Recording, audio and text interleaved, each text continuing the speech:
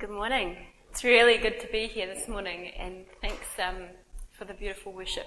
That was really wonderful. So we have been working our way through the book of Corinthians, which is the letter that Paul wrote to the fledgling church in the Greek city of Corinth.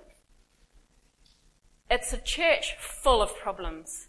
There's divisions, there's immorality, there's pride, there's trouble with the way communion has been taken. And now, in the passage that we're going to look at today, Paul is addressing order in the worship services. So let's read our passage for today. It comes from 1 Corinthians 14:26 to 40. What then, brothers? When you come together, each one has a hymn, a lesson, a revelation, a tongue, or an interpretation. Let all things be done for building up. If any speak in a tongue, let there be only 2 or at most 3, each in turn, and let someone interpret. But if there is no one to interpret, let each of them keep silent in church and speak to himself and to God. Let 2 or 3 prophets speak, and let the others weigh what is being said.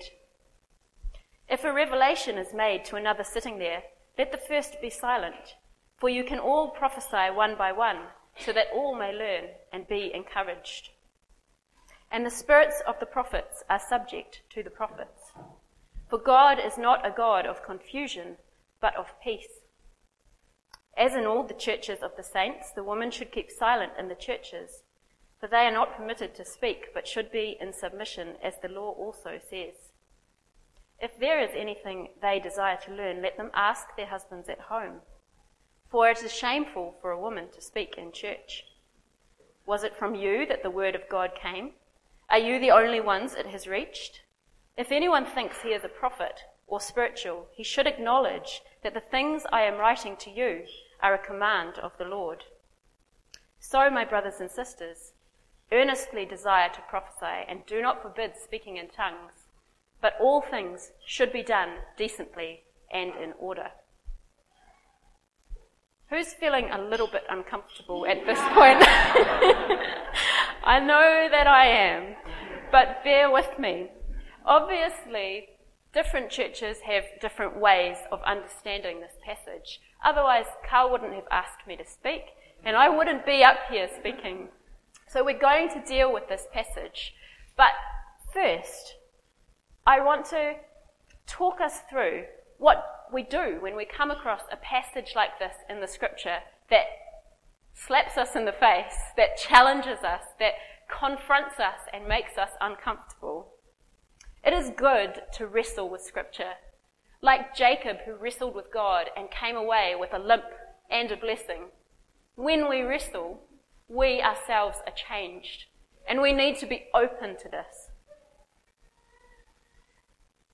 I'm going to give you 3 C's to help you deal with difficult scripture.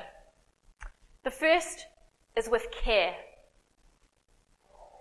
The first thing we need to do is to ask the Holy Spirit to help us.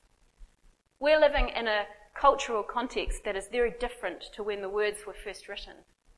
We have 2,000 years or more between us and that time, and even at the time Jesus spoke to his disciples, they didn't always understand.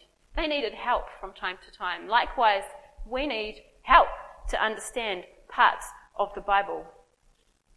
So I really want to encourage you not to just dismiss things that seem too hard, but to take hold of them, to pray about them, to talk about them, to engage with them. At this point, I'm going to need a volunteer from the audience. Is there anyone who would like to help me for just a minute? We don't have to have a volunteer, but it would be helpful. Okay, thanks. So, I've got a chopping board. You know what? What's this? Yeah. Malcolm, there's a ripe one in the side of the nappy bag. I'm going well with my props so far today. I'm going to ask my lovely assistant here to please open this avocado with the board and the knife. Just cut it open for us.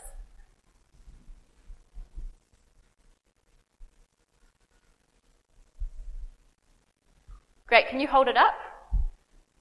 So he's opened the avocado. Who thinks that he's done this the right way?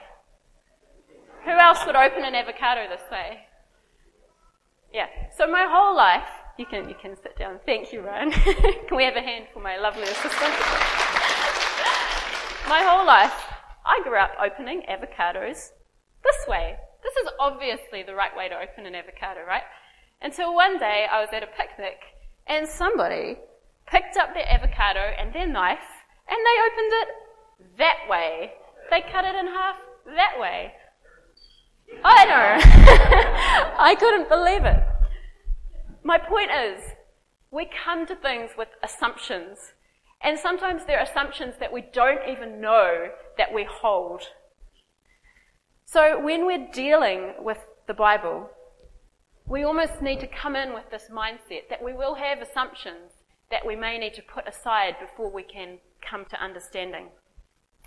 Malcolm and I had the privilege of living in Ireland for a year, and it's really the rainiest country I've ever been to. It was cold, it was dark, it was gloomy, and in the midst of this we had this wonderful little church, about 30 people that met in the basement of a building, and our pastor was an ex-anarchist punk from California who'd become a Christian and been sent to Ireland as a missionary, and we loved that church. They were our family. They were wonderful to us, and they really got us through those kind of cold, dark times in Ireland. There was one thing though, this church didn't believe that women should speak in church.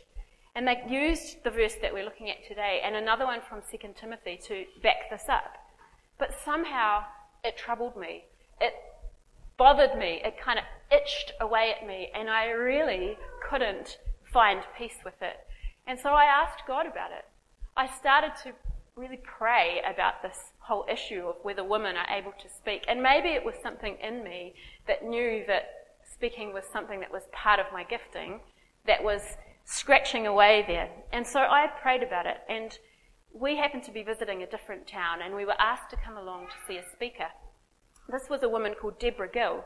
Now, she has a PhD in biblical studies. She's taught Greek, New Testament, and hermeneutics, did I say that right? For about 20 years, and she's written a book looking at this particular issue. So I was able to hear her speak, talk to her. I now have a signed copy of her book. But more than that, I really felt like God had answered my prayer on this particular topic, and I had peace about it.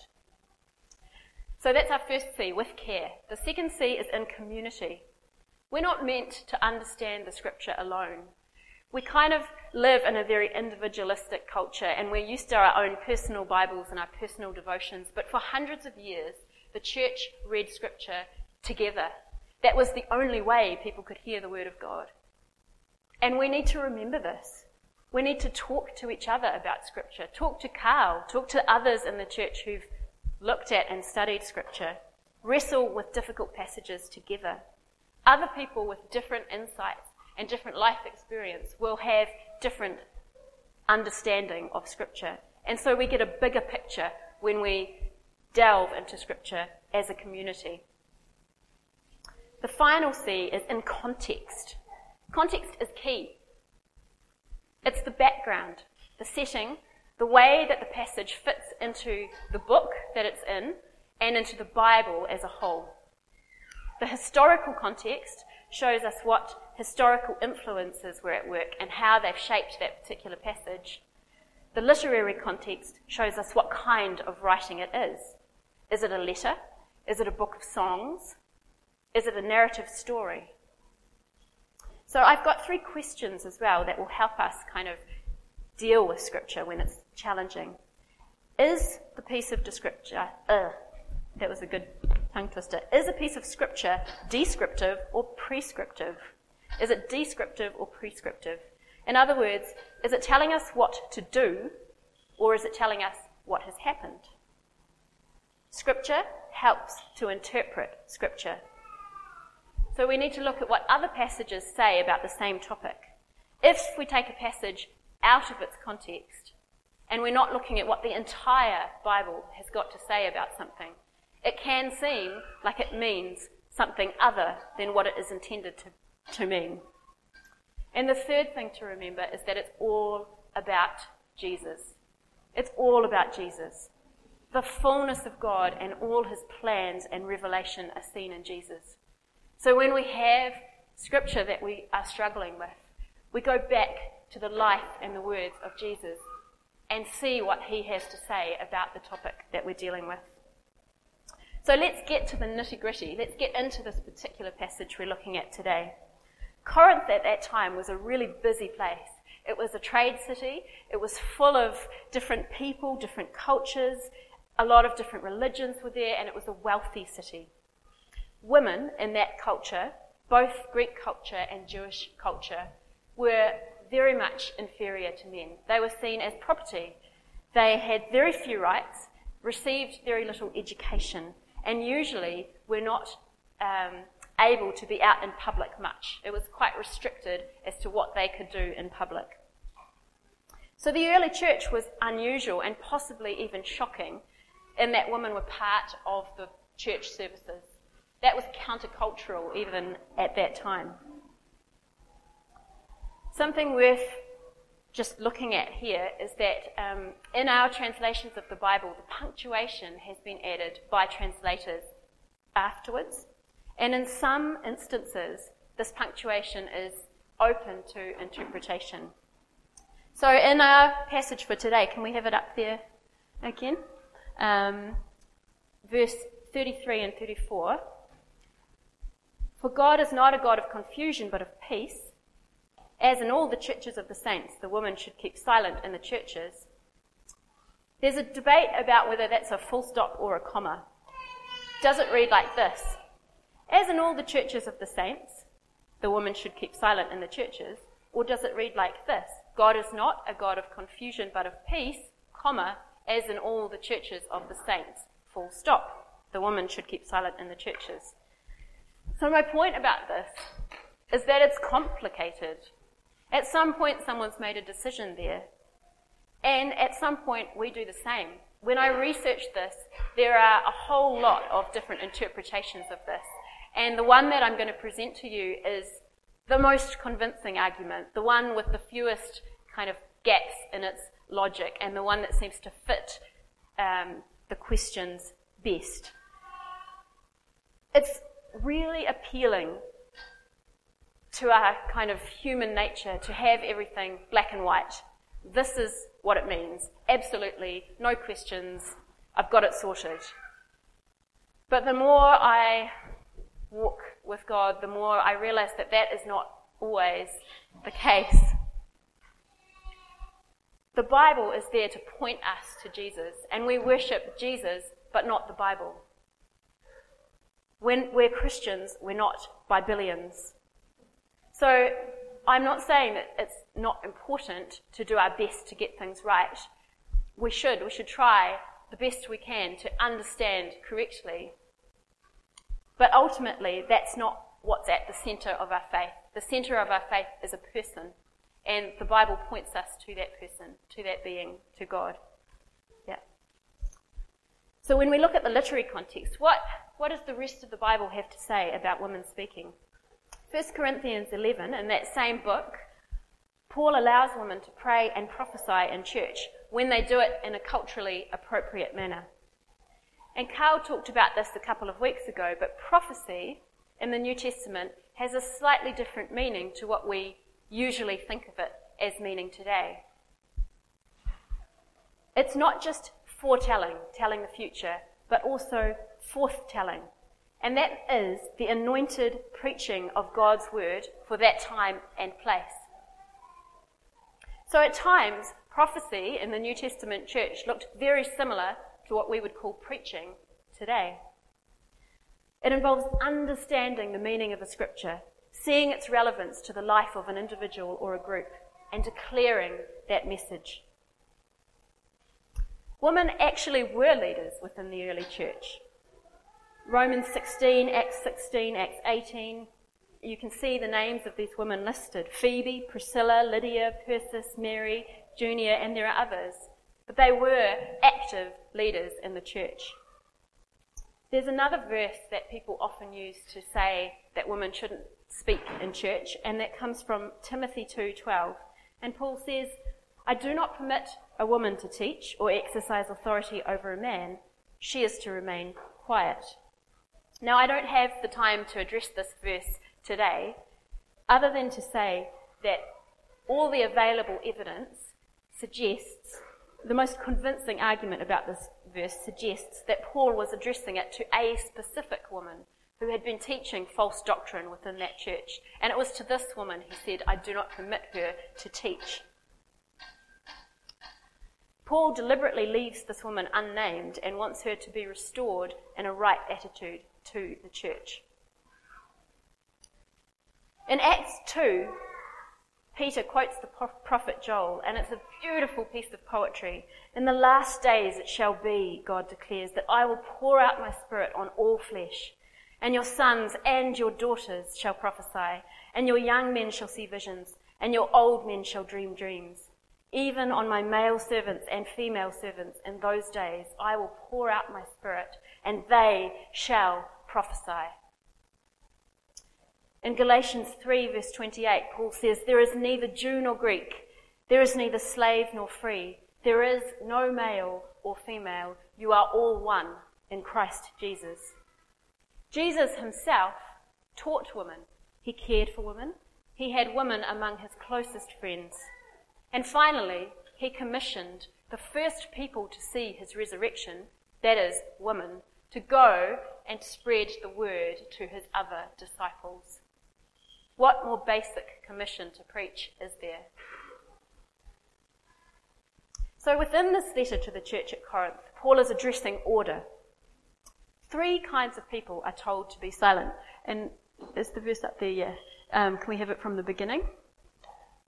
So can you please tell me the first people that are told to be silent? So the next bit, Christia? Sorry, I should have said. Right, so the first kinds of people that are told to be silent, does anyone want to guess? Yeah, tongue speakers. The second kinds of people told to be silent, the prophets. So tongue speakers are told to be silent if there's no interpreter present. Prophets are told to be silent if another prophet has a revelation. Women are told to be silent. And here's the context that we need to understand. Paul doesn't appear to explain why women are told to be silent within the text itself. So this is where the context really matters. We've got a couple of clues. Verse 33, "For God is not a God of confusion but of peace." And verse 40, "All things should be done decently and in order." This passage is dealing with a specific problem in the church in Corinth. Paul's asking these women to remain silent when their voices are contributing to chaotic and disorderly worship. How do we know this?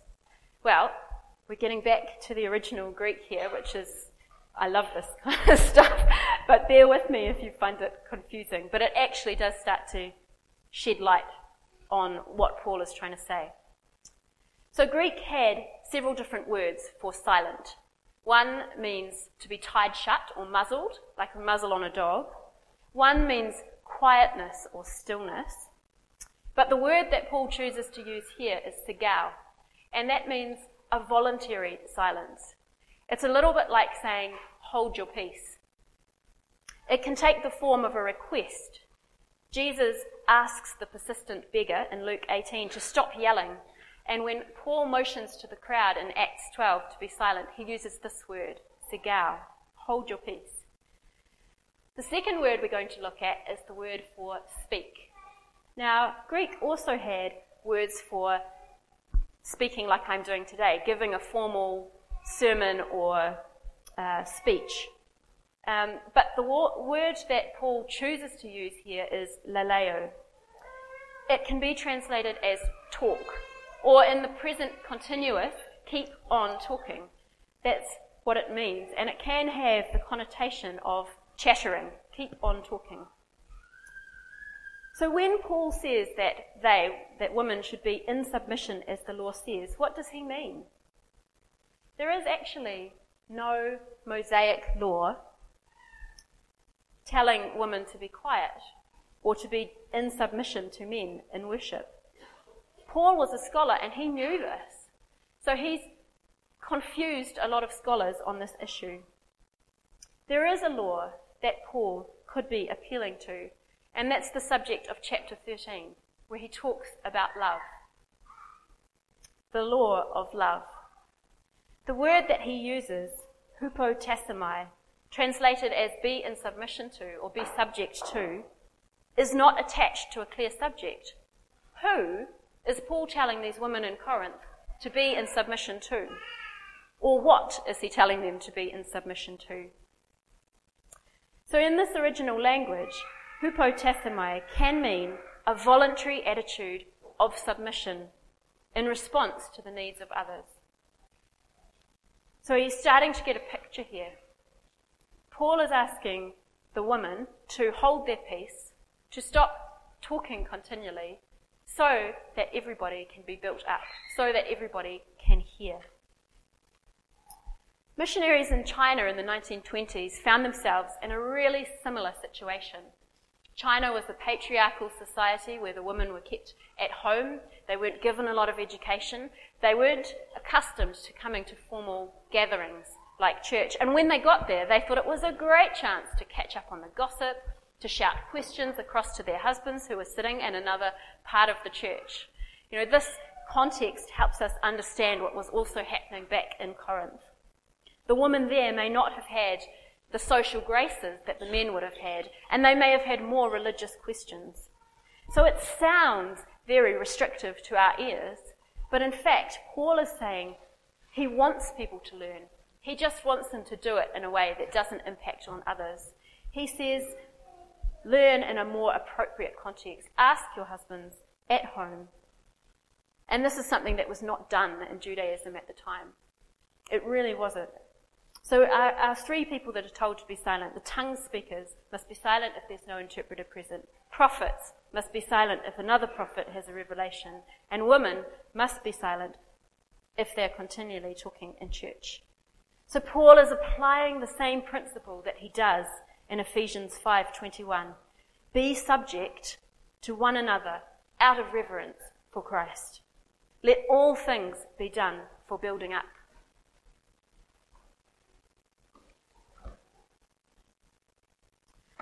So something that happened in the religions at the time was that people would, in the pagan religions at that time, is that people could fall into a trance and kind of shriek and babble nonsensically. But Paul makes it really clear in this passage that this is not the case for Christians. The gifts of the Spirit come on us, but we are in control of how we use them. The spirits of the prophets are subject to the prophets. In verse 32 it says this. So likewise in a church service, we have the self-control not to ask questions, interrupt the service, and most of the time we don't heckle the preacher. Sometimes we do. Paul isn't trying to disempower women, but he's trying to encourage worship that has a balance of the free flow of God's Spirit, with people prophesying, praying in tongues, exercising spiritual gifts, but doing so in a way that everyone can be built up. The Message Bible says verses 32 and 33 like this: if you choose to speak, you're also responsible for how and when you speak. When we worship the right way, God doesn't stir us up into confusion. He brings us into harmony. This goes for all the churches, no exceptions. So are you still with me? It's a lot, I know. We're going to look at how this applies to us today. We've got hundreds of years of church tradition, as well as formal education, that help us know how we ought to behave in a church service. The role and status of women in our culture has improved significantly. And most of the time, order isn't an issue to us. And I've seen it here before, where we've had these beautiful moments where people have prophesied and called out a scripture of encouragement, and it's all built together to give us this picture of what God is saying to our church in that moment. But I do want to encourage you not to give up on difficult and challenging Bible verses. Work through them with care, in community, and in context. I really believe that Paul's message can be summed up like this. When we meet together, in everything you do, have the goal of building each other up from love, exercising your spiritual gifts in an orderly and peaceful way that's appropriate for the people of God. Now, I actually can't do last-minute things at the moment because I've got 2 small people, and I had this sermon mostly ready a couple of weeks ago, and I'd sent it off to Carl on the Friday, and I came to church that Sunday, and Carl got up, and he stole the ending of my sermon. But actually, he hadn't stolen it. He hadn't looked at my sermon yet. He just said what I was planning on saying to you. But I'm going to say it again because I think that really affirms what God is saying to this church, to us in this season. Let all things be done for building up. So I really want to thank you. I want to thank all of the mums who look after kids so that fathers can be released to do worship or to do the kids ministry. I want to thank you for all the kids workers who take our very lively, lovely, noisy kids so that they can learn about God and also so that we can hear the service. I want to thank you who do the tea and the coffee and the dishes and who come early to set up and who stay late to pack down. And I also want to thank you who just care for each other out in the community, who pray for each other and encourage each other and build each other up. And I've felt so built up, really. It's been a hard week and I haven't had a lot of sleep, and I've had so many people say, I'm praying for you or thinking of you, and that's built me up this week, so thank you. And I also want to acknowledge that for some of us, there are seasons where it's enough just to turn up, just to be here, and for that, well done. You're part of the body, and in all our seasons, we make up the diversity of the church. So whatever you're doing to build up the body of Christ, to love each other, it's so worthwhile. And for that, well done.